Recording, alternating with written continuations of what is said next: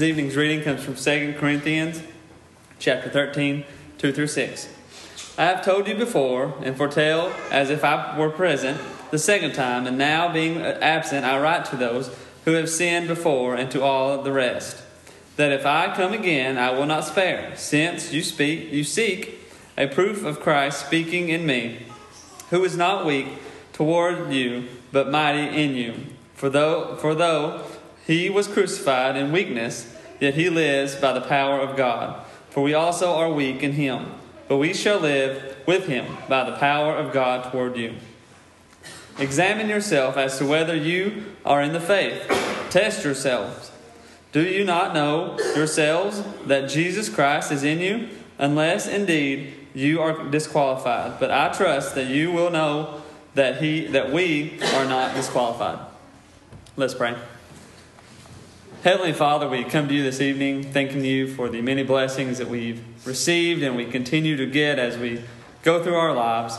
Lord, we thank you for giving us the opportunity to come and worship you in song and in singing. And we thank all the things that we have been able to do here at the church and how we're able to help and spread the word to those around us in the community and around the world. Lord, please be with us as we sing songs and give us a reminder of Brother Josh's lesson about singing and lifting up ourselves and our souls through the action of, or through our voices and praising you in song so that we can be righteous and feel closer to you, Lord.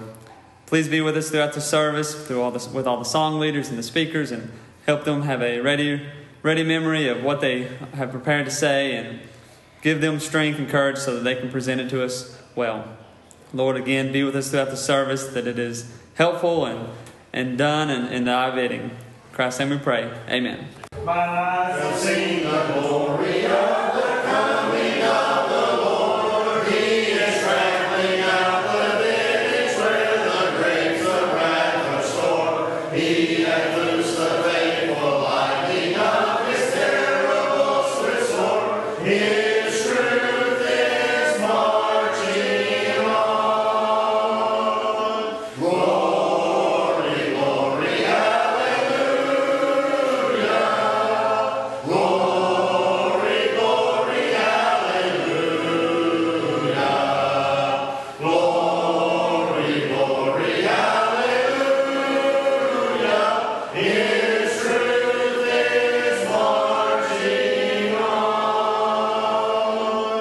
He has sounded forth the trumpet that shall never sound retreat. He is sifting out the hearts of men before his judgment seat. Oh, be swift, my soul, to answer him. Be true, let my feet. Our God is marching on. Glory, glory, hallelujah. Glory, glory, hallelujah. Glory, glory, hallelujah. Our God is marching on. In the beauty of the village, Christ was born across the sea. With the glory in his bosom that transfigures you and me. As he died to make men holy, let us live to make men free. While God is marching on. Glory, glory, hallelujah. Glory, glory, hallelujah. Glory, glory, hallelujah. While God is marching on. Good evening. Good evening. Welcome here to the Stanford Church of Christ. I will start off with the birth of Jesus, the family of Jesus. The mother was Mary, the father was Joseph, and Nazareth was his hometown. Gabriel appears. Mary is pregnant. Joseph planned to put her away secretly. Gabriel, an angel, appeared to Joseph in a dream. Joseph, son of David, do not be afraid to take to you Mary your wife, for that which is conceived in her is of the Holy Spirit. And she will bring forth a son, and you shall call his name Jesus. For he will save his people from their sins. That comes from Matthew chapter 1, verse 20 through 21. Off to Bethlehem. Caesar Augustus declared all the world should be registered in a census. Joseph and Mary went to register in Bethlehem because Joseph was of the house of David. Jesus was born while they were in Bethlehem, and she brought forth her firstborn son and wrapped him in swaddling cloths and laid him in a manger, because there is no room for them in the inn. And that comes from Luke chapter 2, verse 7. The visitors. An angel appeared to shepherds and told them a Savior was born in Bethlehem. The shepherds then went to visit the newborn child. Wise men from the east came to Jerusalem asking, "Where is he who has been born King of the Jews?" Herod sent the wise men to bring Jesus back so that he could worship him, but it was a trick. The wise men brought gifts of gold, frankincense, and myrrh. The wise men went back to their country, and Jesus' family went to Egypt. Thank you.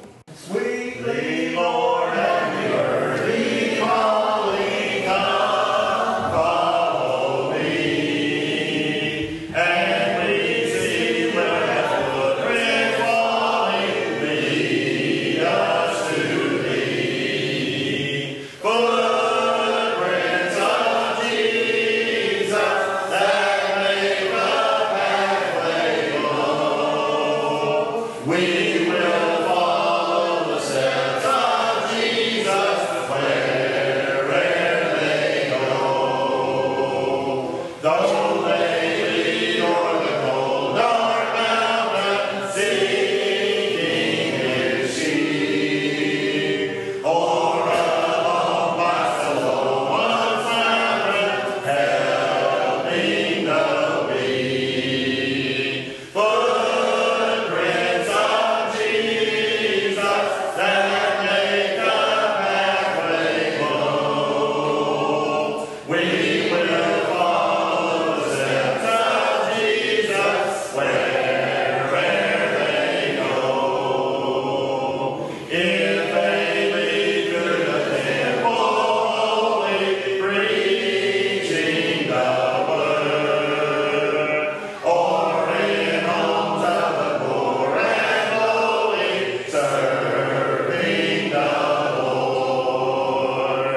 Footprints of Jesus that make the pathway glow. We will follow the steps of Jesus wherever they go. By and by through the shining portal, turning our feet, we shall walk with the glad immortals, heaven's golden street. Footprints of Jesus that make the pathway glow. We will follow the steps of Jesus wherever they go. Well, I've been given an impossible task, and that task is to follow Will. And there's one other part of that task that's impossible. You'll hear in just a moment. Will, you did a great job, honey. Where is he? There you are. Great job, honey. I'm proud of you, so very proud of you. God bless you. I know you all are proud of him as well. I told you before the service started, we got a lot of people that can fill in when Brent's not here, and Brent would be very proud of him as well. We're going to talk in just a minute with my part of the lesson about the life of Christ. I was tickled to death whenever Daniel, I think, come up with this plan, and I thought it was a good way to let everybody have a little turn, and it's something different. It's kind of different. It's still as scriptural as can possibly be, but it's something a little bit different. You don't hear the same preacher all the time, and we are very blessed here to be able to have different people that's willing to speak, and I hope that you all agree. I just want to cover 10 or 12 points about Jesus, and I'll go through them very, very hurriedly. And these things you know, but I just want to reinforce them to you. The first thing I'll talk about is the circumcision of Jesus. Luke 2:21, and when 8 days were accomplished for the circumcising of the child, his name was called Jesus, which was so named to the angel before he was conceived in the womb. Before he was conceived in the womb, the angel came to Mary and said, "You're going to have a little boy." And Mary thought, "Oh, that's probably not very likely because I've never been with a man." She was a virgin. But the angel knew because God knew. And Mary was chosen of all the women. It's just such a beautiful, beautiful story. Mary was chosen. And Jesus was born just like all other little Jewish boys, except certainly his father was God in heaven. But his family kept the law. And the Bible would later tell us that Jesus kept every point of the law, every aspect of the law. And one of the first things that happened with little baby boys is they were circumcised. And then later they were presented at the temple because the firstborn out of the womb, or the mother's firstborn child, had to be presented at the table, at the temple for the glory of God. Flight into Egypt, Matthew 2:13, and when they were departed, behold, the angel of the Lord appeared to Joseph in a dream, saying, "Arise and take the young child and his mother, and flee into Egypt. Be there until I bring thee word. For Herod will seek the young child to destroy him." Jesus kind of got off on the wrong foot in a lot of ways. Can you imagine a king so villainous that they would want to kill little children?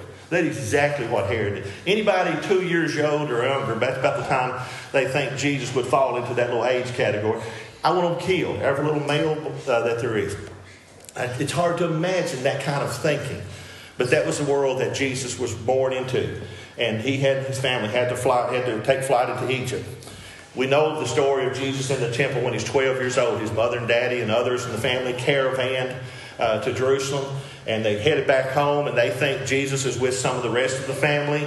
And they finally become panicked, very panicked. "Where is our son? Where is our son? Where is he?"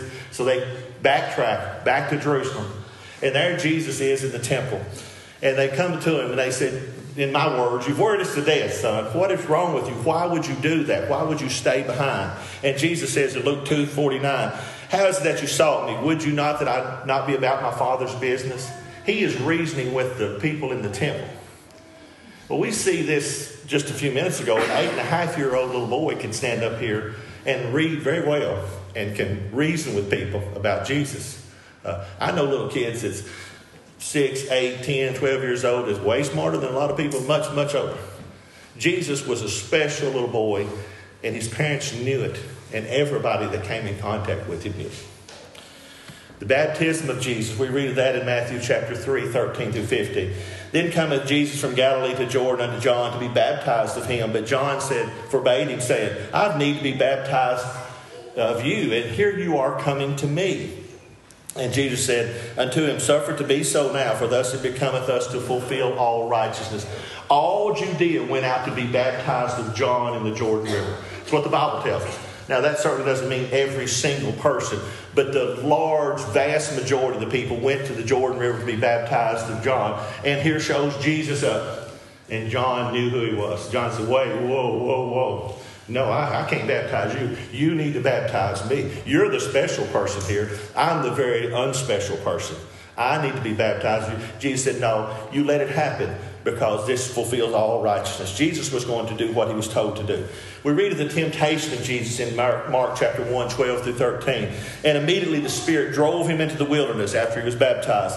And he was there in the wilderness 40 days, tempted of Satan, and was with the wild beasts, and the angels ministered to him." Folks, if you don't think you can go, that it'd be hard to go 40 days without any food, you try it sometime. You try. Most likely, you will die. It pushes the limits of human endurance. 40 days does.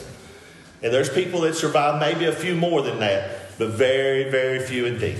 Jesus went without food and was tempted in the wilderness in every way, just like we are. When you say, well, I've had it rough, Jesus, he had it rough. He had it rough. He had all the power of the universe in his hands, at his fingertips. All he's got to do is speak the word. He can have all the bread and all the food he wants. But Jesus was tempted in every way, just like we are, yet without sin. John the Baptizer affirms Jesus is the Christ. John 1:34-36. We talked about John just a moment ago. And John saw and bare record that this is the Son of God. Again, the next day after John stood and two of his disciples and looked upon Jesus as he walked, he said, "Behold the Lamb of God, which takes away the sins of the world." All Judea loved John the Baptizer. They could have made him a king and would have made him a king, but he would have none of it. No, I'm pointing to Jesus. Folks, that's a lesson for me and you. When somebody says, "Kevin, you did a good job," Kevin needs to point to Jesus. The church of Stanford, you did a good job. It will point to Jesus. You fed hungry people. Who did that? Let's point to Jesus, okay? That's the example we get from John the Baptizer. Jesus is the Christ. There's the one that matters. And that's who counts. Jesus calls his disciples in Matthew chapter 4. He walks by the Sea of Galilee, sees two brethren, Simon called Peter, Andrew his brother, casting a net into the sea, for they were fishermen. And he said unto them, "Follow me, and I will make you fishers of men." And they straightway left their nets and followed him. And going on from thence, he saw two other brethren, James the son of Zebedee, and John his brother, in a ship with Zebedee their father, mending their nets. And he called them. And they immediately left their ship and their father, and they followed him. Who did Jesus go to get to be his disciples? He went to see some regular people. Some regular people that were good people. They were hard workers. And he said, "Follow me." And those people left. When Jesus tells you folks to follow him, you need to leave. You need to leave whatever you're doing. Whether it's alcoholism, whether it's a terrible lifestyle, whatever the bad situation you've got yourself into. When Jesus says, "Follow me," you follow Jesus. Can't go wrong following Jesus. Jesus preaches throughout Galilee. In Matthew chapter 5, Jesus goes up into the mount and sees the multitudes, went up to the mountain, and when he was set, his disciples came to him, and he opened his mouth and taught him. Matthew chapter 5, 6, and 7, the Sermon on the Mount. The most beautiful sermon that's ever been preached. Jesus told them all the things you've heard before, but I'll tell you this. This is the way it used to be, but this is how it's going to be now. And the people were astonished, amazed, confounded by the way he could talk.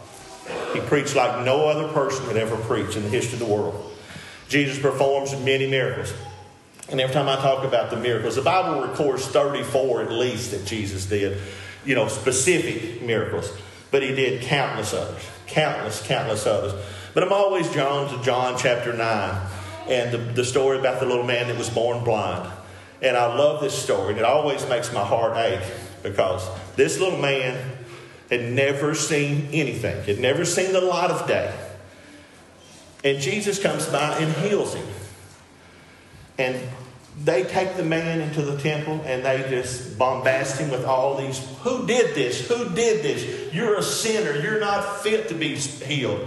Who did this?" And he said, "I don't know who he was. But all I know is I never could see in my life, and now I can see." And in John 9:35-38, so they said, "You were altogether born in sin, and you don't know what you're talking about. We're the religious authorities. You get out." And they cast him out of the temple. Jesus hears about it. Jesus goes to him and said, "Do you believe on the Son of God?" He answered and said, "Who is he, Lord, that I might believe on him?" And Jesus said unto him, "Thou hast both seen him, and it is he that talks with you." And he said, "Lord, I believe." And he worshipped him. He saw the power of Jesus firsthand. The temple was important. His religious life was important. But Jesus was much more important. Folks, there's a big lesson right there for every one of us. A big lesson.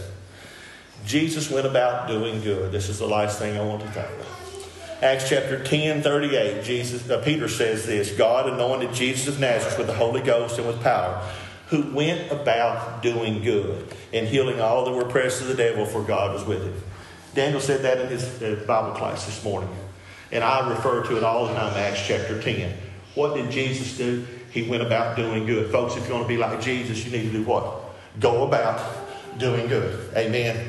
Go about doing good, and then you'll be Christ-like. I told you at the beginning of my little talk this evening, I got 2 impossible tasks. Following will was the first impossible task. The second part of this, as we talk about the life of Jesus, is John chapter 21, verse 25.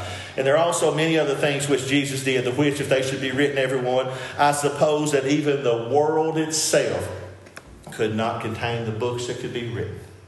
The world itself could not contain the books of the good things that Jesus did while he was here upon this earth. That's what John tells us, inspired writing. And John closes it with amen. And that means I agree. And I agree with that. That is just a brief summary of the life of Christ. Thank you. There was one Who was willing to die in my stead, that a soul so unworthy might live. And the path to the cross he was willing to tread. All the sins of my life to forgive. They are nailed to the cross. They are nailed to the cross. Oh, how much he was willing to bear. With what anguish and loss Jesus went to the cross, but he carried my sins with him there. He is tender and loving and patient with me, while he cleanses my heart of its wrongs. But there's no condemnation. I know I am free, for my sins are all nailed to the cross. They are nailed to the cross. They are nailed to the cross. Oh, how much he was willing to bear. With what anguish and loss Jesus went to the cross, but he carried my sins with him there. I will cling to my Savior and never depart. I will joyfully journey each day, with a song on my lips and a song in my heart, that my sins have been taken away. They are nailed to the cross. They are nailed to the cross. Oh, how much he was willing to bear. With what anguish and loss Jesus went to the cross, but he carried my sins with him there. I don't know if you've ever watched one of those TV shows that they have a number of singers that stand before a judgment panel and they pick out the winner, or they have a number of houses and they pick out the winner. but we'll present 4 to you tonight. But you don't get to vote because most of you would vote already and not even let the rest of us speak. But I do. I'm Will's father, but I'm proud of him. His desire and effort to stand up in front of a group of people, and I think it's proof that really anybody can do anything. And I want that to be our lesson sort of always, is that no matter your age, whether it be super young or super old or somewhere in between, you are capable of way more than you think you might be.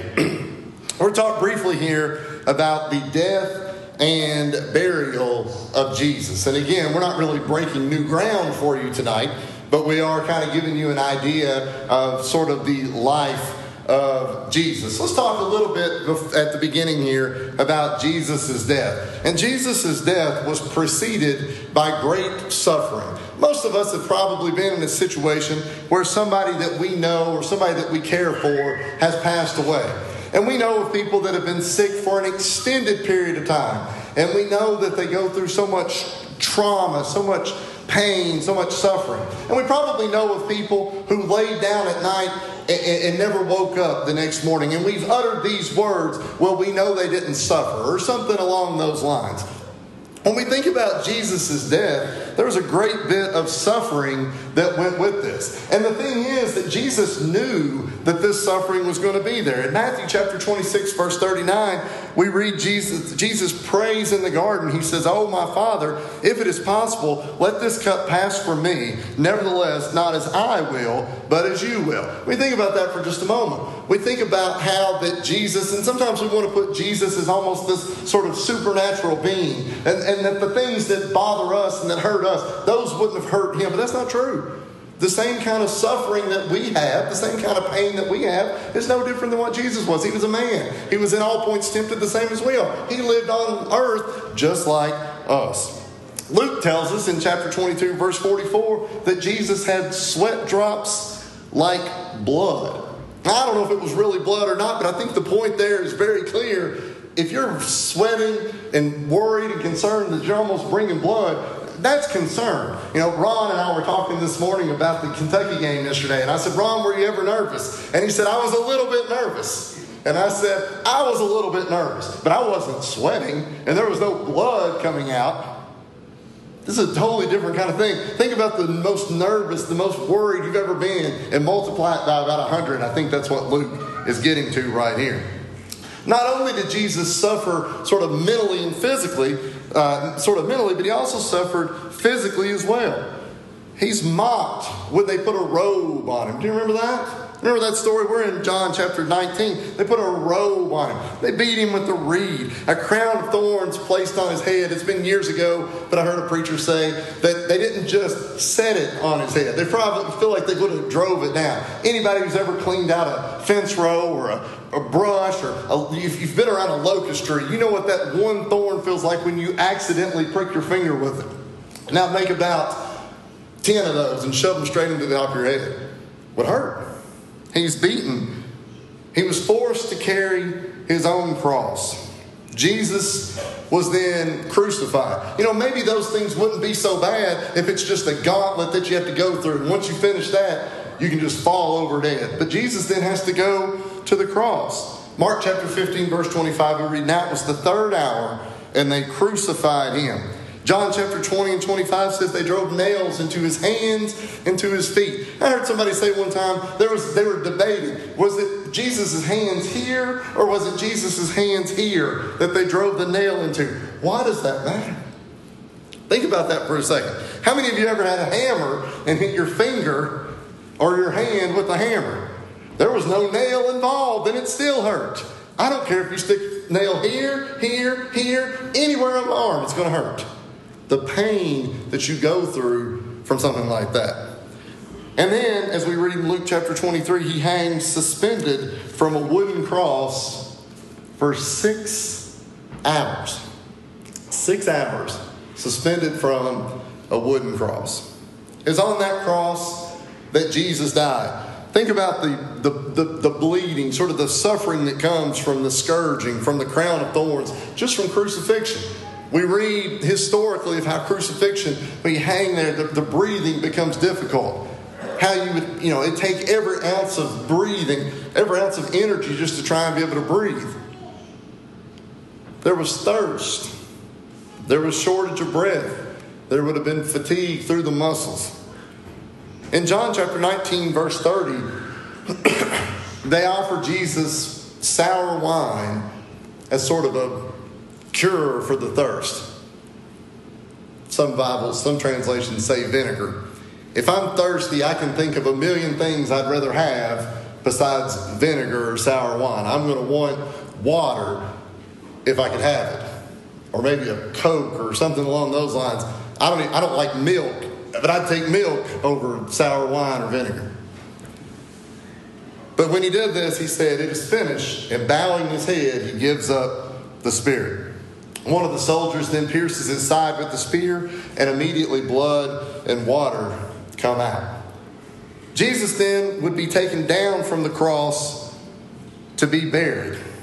And Joseph of Arimathea, who was a prominent council member, we're reading from Mark chapter 15, verse 43, who was himself waiting for the kingdom of God, coming and taking courage, and that's important there because the question he asked was one of whether he could have the body of Jesus and the courage that it would have took, because Jesus is being put to death for being the king of the Jews right here. And so if you're going to ask for his body, you're basically saying, I really like this guy, this king.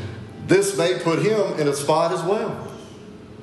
Jesus' body is hastily prepared for burial. In Mark chapter 15, verse 46, then he bought fine linen, took him down, wrapped him in the linen, and he laid him in a tomb which had been hewn out of the rock, and rolled a stone against the door of the tomb. And Nicodemus, we read about Nicodemus earlier in the scriptures. Nicodemus, who came to Jesus by night, asked what one had to do to be saved. He also came, and he brought a mixture of myrrh and aloes. It's funny that he brought myrrh. Myrrh is the same thing that was brought to Jesus whenever he was first born. Sort of came and went with it. About 100 pounds worth. And they took the body of Jesus, bound it in strips of linen with the spices, as the custom of the Jews is to bury. Jesus' body had been treated poorly over the last few days of his life, but it was treated very well by the friends that knew him and that cared for him. He'd be placed in a tomb. We can all relate to this. We don't really have tombs anymore, but we all know what we have: graves and we have graveyards. And every one of our lives, barring the return of Jesus, will end in a cemetery. It'll end in burial. And we know people that lives have ended, and we can go see where their grave is. And that's the last that we'll see of them. But Jesus isn't like you and me, because Jesus, who was buried, would then be resurrected. And that's what makes the story all worthwhile.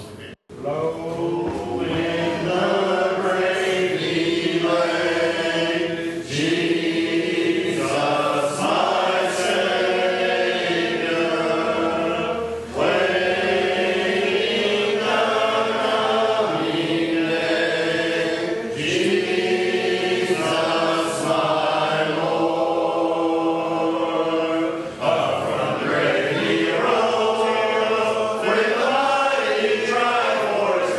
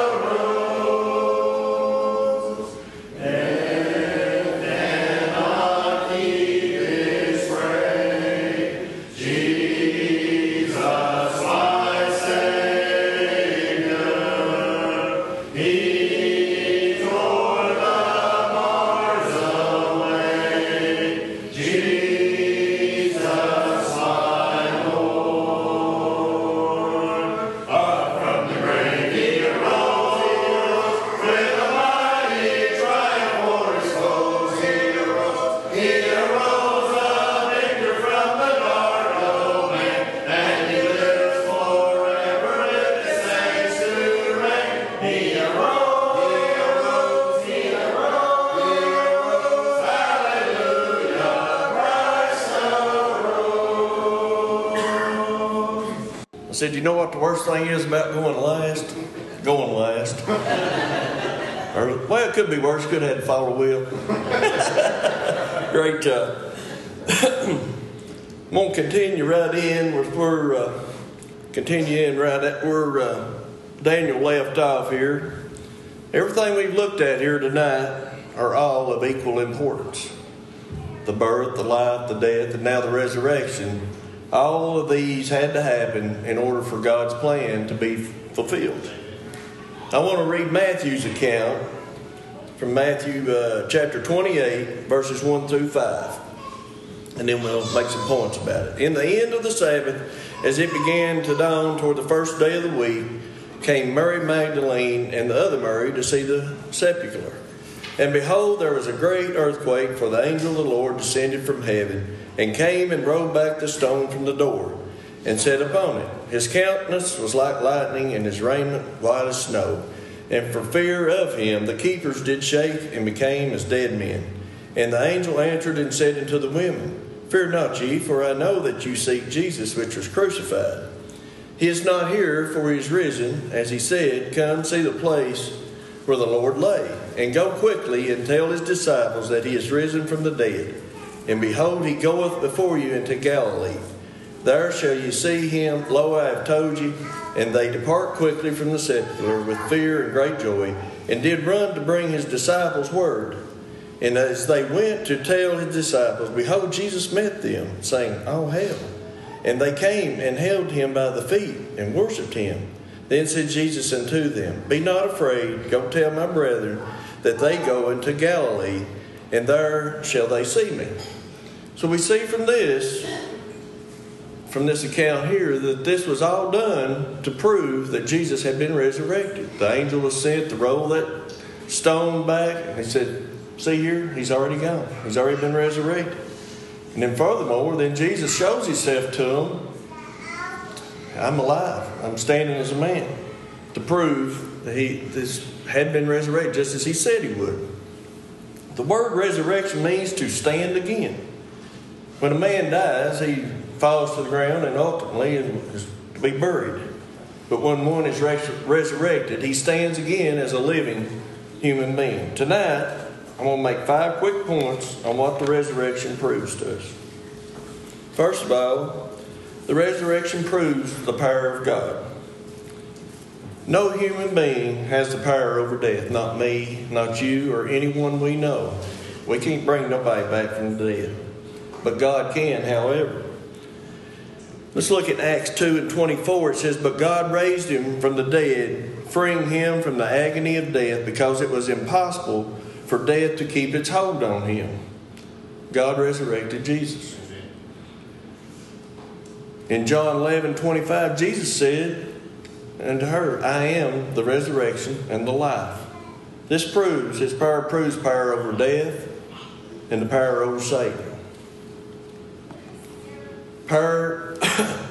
Resurrection proves Jesus is the Son of God. There are numerous proofs that Jesus is the Son of God. We've looked at some of them already here tonight. The virgin birth, Jesus telling about his Father in heaven while he was here on earth, the miracles that Jesus performed while he was here on earth, and the sinless life that he led. But all of these, however, would prove nothing had Jesus died a death like me or you will die. He would have only been a man if that would have been the case. And his bones would still be in the tomb. But Jesus' resurrection proves without doubt that he is the Son of God. It declares this with power, force, and authority. Romans 1:4 says, And declared to be the Son of God with power according to the Spirit of holiness by the resurrection from the dead. The resurrection proves God's plan is operative. Or in other words we could use there would be effective or complete. 1 Corinthians 15 verse 14 says, And if Christ be not risen, then is our preaching in vain, and your faith is vain. And then verse 17 says, And if Christ be not raised, your faith is vain. Ye are yet in your sins. Preaching a resurrected Christ was the means that God chose to save the world. In 1 Corinthians 1:21 it said, "It pleased God by the foolishness of preaching to save them that believe." And to be saved, man must have faith in a resurrected Christ. Romans 10:9. That if thou shalt confess with thy mouth the Lord Jesus, and shalt believe in thine heart that God raised him from the dead, thou shalt be saved. If the message is not true, then our faith would be like a pseudo-faith or a false faith. But Christ is raised from the dead. With the resurrection, there is a new covenant or a new law. With the resurrection, there is forgiveness. With the resurrection, there is the church, the Lord's church. With the resurrection, there is a mediator between men and God, or between God and man. And with the resurrection, there is eternal life. With the resurrection, it proves that man will be resurrected. In 1 Corinthians 15, verses 22 and 23, "For as in Adam all die, even so in Christ shall all be made alive. But every man in his own order, Christ the firstfruits, afterwards they that are Christ at his coming." So in other words, Jesus was the firstfruits of the resurrection. The promise is that there will be more who will be resurrected from the dead, never to die again. John 5:28 and 29 says, "Marvel not at this, for the hour is coming in the which all that are in the grave shall hear his voice, and shall come forth, they that have done good unto the resurrection of life, and they that have done evil unto the resurrection of damnation." And the last point, the resurrection proves God cannot be defeated. You know, Satan was always trying to get Jesus to sin. Satan's always after us. Every day, every hour, every minute, he's looking for a way to get us to follow him. I was wondering and thinking about earlier, when Christ was on the cross and he's being crucified, I was thinking, was Satan, I bet he was enjoying that, wasn't he? And when Jesus drawed his last breath, did Satan think, well, I have won now? No. Boy, was he wrong. That was God's plan all along. We see here from everything we've talked about tonight that it was a plan put forth that we can have our sins forgiven. This is our way to go to heaven, to be with our Father. Are you here this evening and you keep putting it off? I talked a few weeks ago, remember, about lost opportunities? Well, let's don't end the year on another lost opportunity. If we're here tonight and we've never obeyed the gospel, we can do that tonight. Perhaps you have sin in your life. Maybe you need to come forward and let us pray for you and get you headed back in the right direction. Time flies by. It's quickly going by. Here we are at the end of another year. Another decade is gone. I was thinking back this week, 20 years ago, was fixing to turn over to the year 2000. Everybody was scared to death about the computers going to crash. I remember that so well. I was working in the factory and they had about 15 of us come in that first day of January, and they said, we got to start up all the machines, make sure everything's going to work. Not nary one thing was wrong. It's just another day. My, how time flies by. Don't miss another opportunity. If we can help you in any way possible, please come forward as we stand and sing. Why keep Jesus waiting? Wait.